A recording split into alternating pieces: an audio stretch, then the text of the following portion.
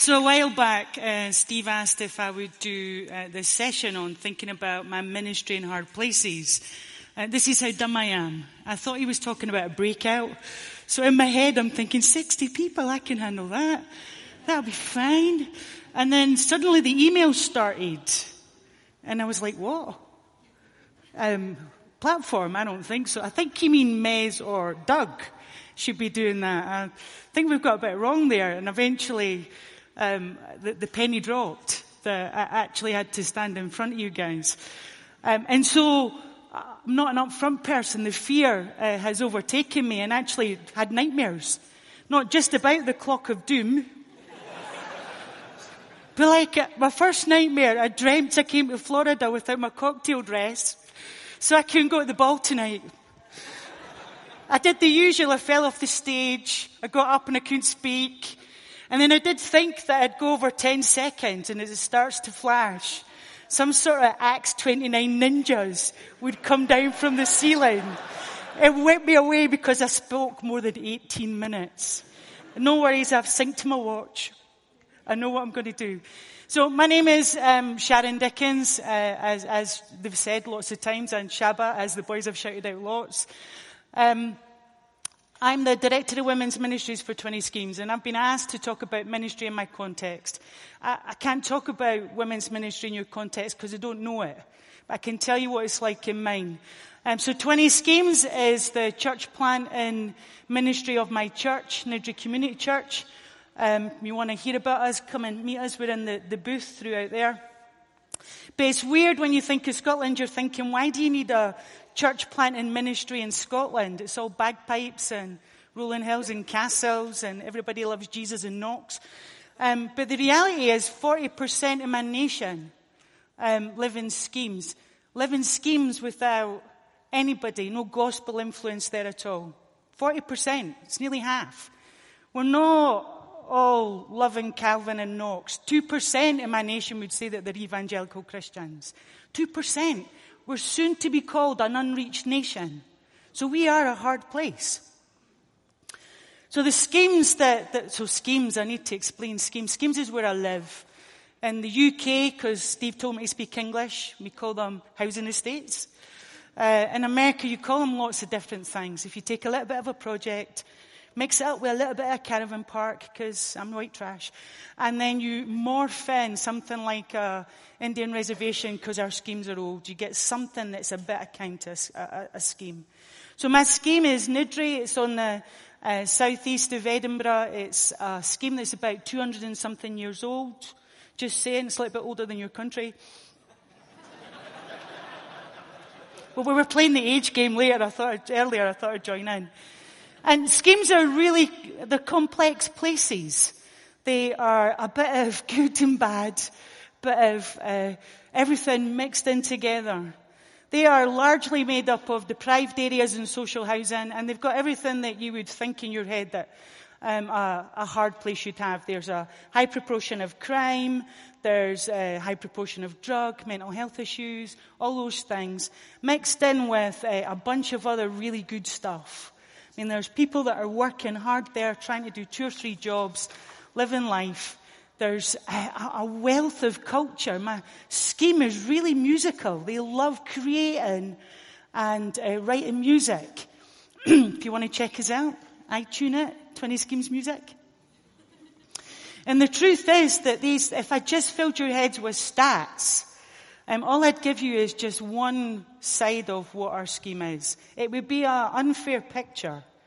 And I don't want to do that.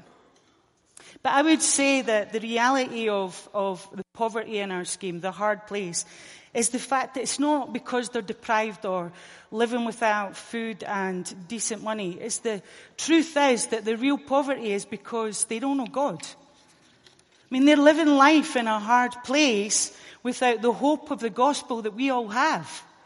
I mean, we can barely deal with life with Jesus. Imagine life in a hard place without. So for us, 20 Schemes, we want to plant 20 gospel-centered churches in the hardest places of Scotland, growing up the next generation of indigenous leaders, including women, whoop whoop, women's workers. And honest, it's like, I'd love to see this happen in my day. I'm not excited by the Mel Gibson film when he shouts freedom.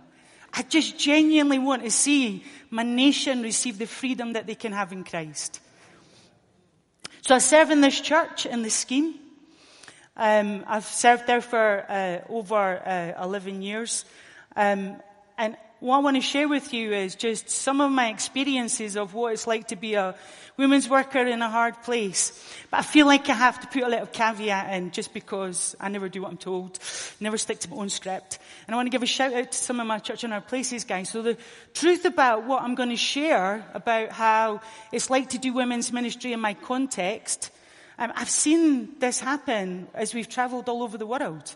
We've travelled with Church in Our Places to do workshops, and we've seen the deprivation, and like Mario shared this morning, and the women and the trials that they go through, and they're telling the same story. And that's the sadness. Same story, different words, delivered in a different language. So I suppose what I'm trying to say is that just because what I'm talking about is Scotland, and a small, insignificant little scheme in Scotland, that this story is something, in one sense, that happens to women all over our world. So I want to share just 8, because I've only got 18 minutes. I'm going to say 18 minutes a lot to keep him happy. He is actually smiling. It's the first time I've seen that. Just 8 things that are common things that I see in our scheme when I'm working with women. So the first thing I would say is that the first point would be sexual and emotional integrity. So many of the women that I spend time with, they struggle with same things that guys do: porn, masturbation, same-sex relationships, abortion, adultery, sex before marriage, and so much more. The sad reality is, for many women, they are genuinely a walking commodity. So they can use themselves and their kids, sickeningly, to be able to pay off their debt or pay for something that they need. In fact, for many of the families that I see, home is not a safe place. Mums bringing home guys that you should just not have around kids. And that sort of danger is not something that you want any child to face. So my second one would be physical and sexual abuse. So we estimate about 80% of the women that we spend time with on our schemes have been abused in some way, shape or form. And while you're thinking that through, that actually the reality is for guys it's higher. Many of our women have been raped, sexually assaulted, and trying to deal with the impact of that and the trauma for them on a daily basis, the way that their memories, the flashbacks, the feeling, the fear, it's debilitating. Many women and their children are struggling with and dealing with the aftermath of what has happened in their life and PTSD. So 3 would be the violence. One of the stories, so one of my first women that somebody ever brought to me for help, she had been held prisoner in her house by her boyfriend. He systematically abused and beat her, and eventually she managed to escape out the first floor window bathroom. And she went to her friends for help, and her friend brought her to me. And you're like, what do you do when that happens? Where do you go? Another was a woman that we spent time with, and her child at that time, who was 2.5, watched her being attacked by her boyfriend with a samurai sword. And imagine, like, how can you work that out in your head?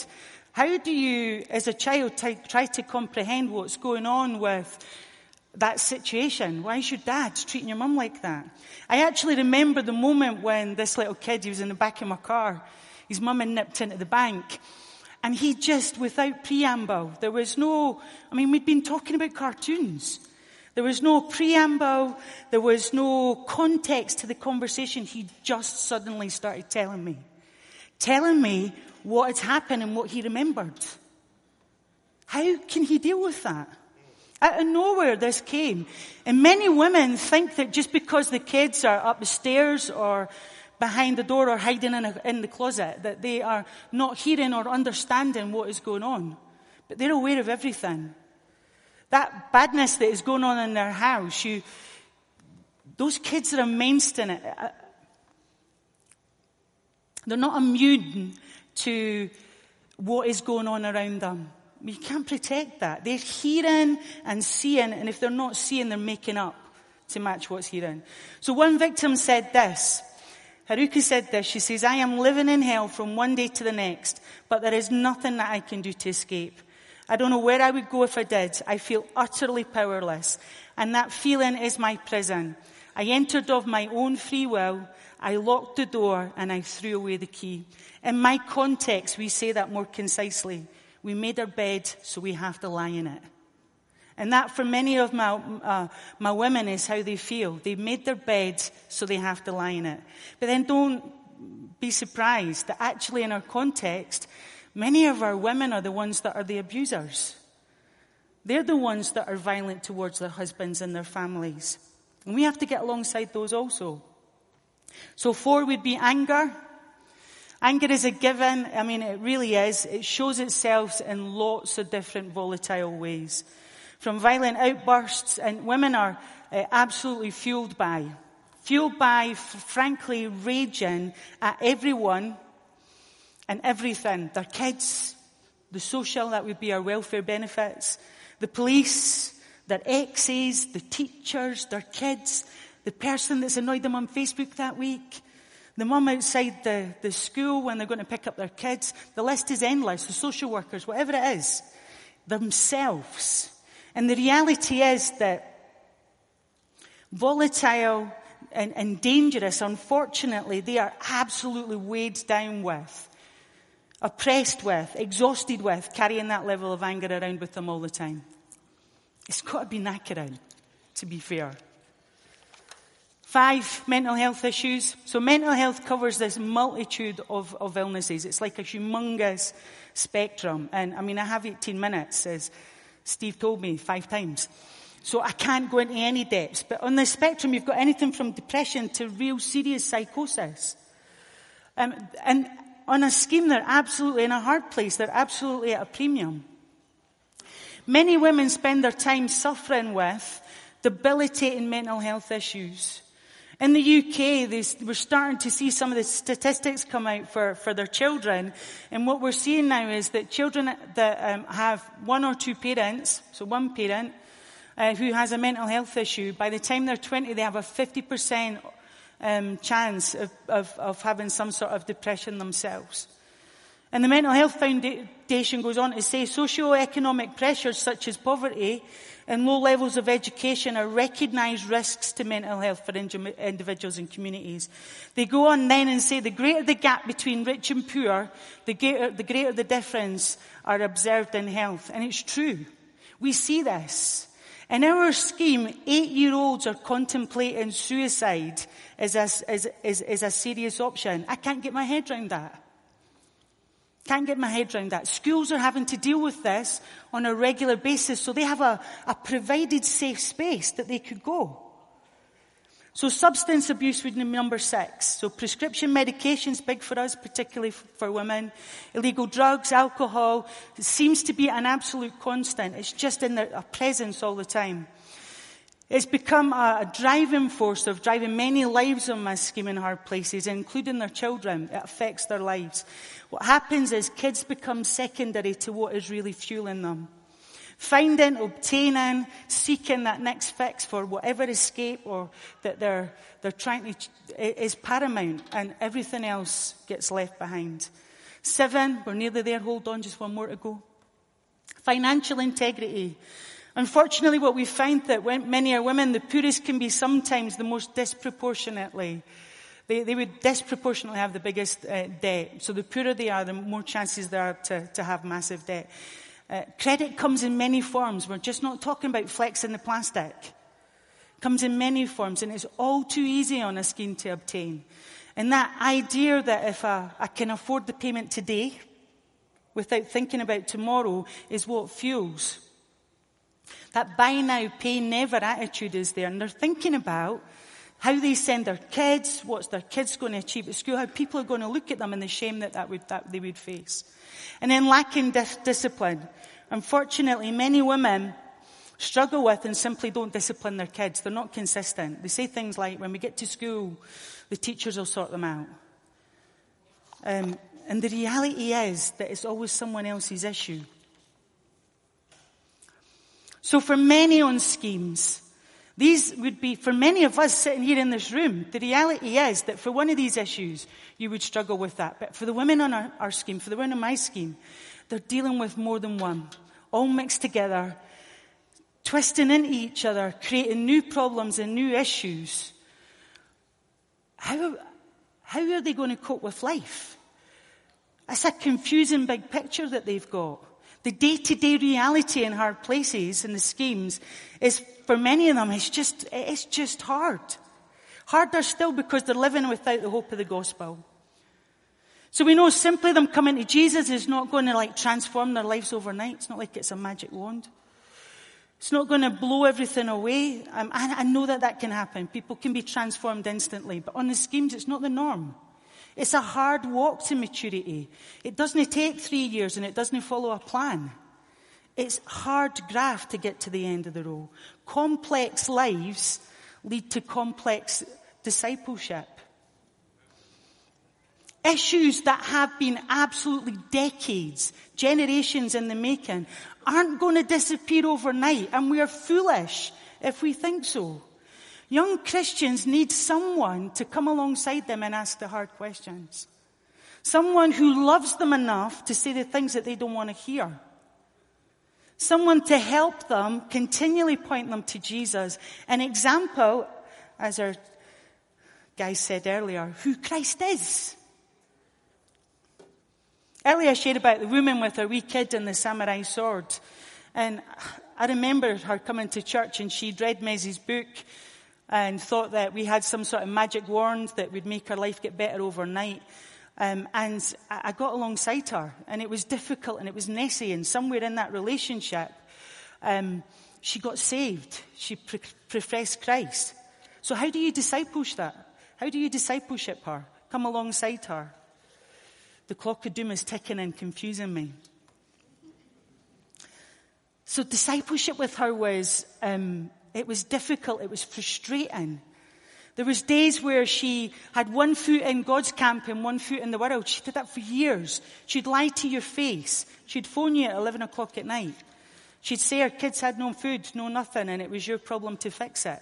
At one point, she practically stayed in my house, eating dinner with my kids, being involved in their life. And that meant that her kids came too. It wasn't easy. It was frustrating. It was exhausting. And at times it was absolutely heartbreaking because you watched her, like a lemon, jump off a cliff, making another horrendous decision with loads of consequences that she didn't want to face. But now, 11 years later, she's transformed. The Lord has changed her life. It took time. Discipleship from unchurched and potentially chaotic backgrounds is difficult. It's walking alongside 24/7, being in, sharing your life type experience, and we don't like that. It's costly, and we don't want to pay the price. But we need to. And I would say that this is my point, and I'll probably go over and I'll apologize afterwards. That's why he told me 18 minutes and not 20, because he knew I'd steal the extra 2.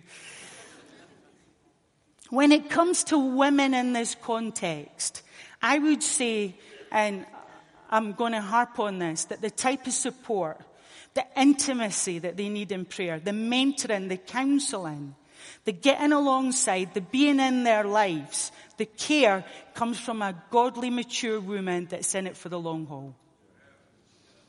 We need to see this, church, that God has given us a provision in the women that we have in their congregations. We need to prepare and equip them to disciple the women that God sends our way. That's why in 20 schemes we think that a women's worker is an essential part to a church planting and team. She's needed. Godly, mature women acting out, breathing out, teaching, showing what Titus 2 is in action. How is someone supposed to know how to deal with the trials of life if we never show them how to deal with the trials of life in the way that we live it? So in my context, thankfully, my elders chose to equip us, and there's 7 in the care team at church. They trusted us and released us to disciple and mentor the women in our congregation and in our context. We've developed a structure, a framework, so that we remain absolutely in submission to our elders. We created training packages so that our women were trained to the best of their ability. We now run a women's ministry training and what we're now calling a ministry wives training. And if you're interested in that, you come and see me at the booth. I'm happy to share that. Women's ministry is a much needed component of any plan. It absolutely is. And if you guys aren't thinking about it, then I've not done my job. You need to see me and I need to try harder. Especially in a hard context. If it's done well, it should complement and support the work of your planter and pastor and elders as you care well for your congregations. Church planting and evangelism and discipleship in hard places is hard. That's why it's called Church in Hard Places. In my schemes, it's hard. But it's not impossible. In my context, what we're seeing is in hard places, hard discipleship and hard growth, but women growing. We're raising up the next generation of women's workers to go into church plants. But more than that, we're raising up the next generation of just good, godly church members.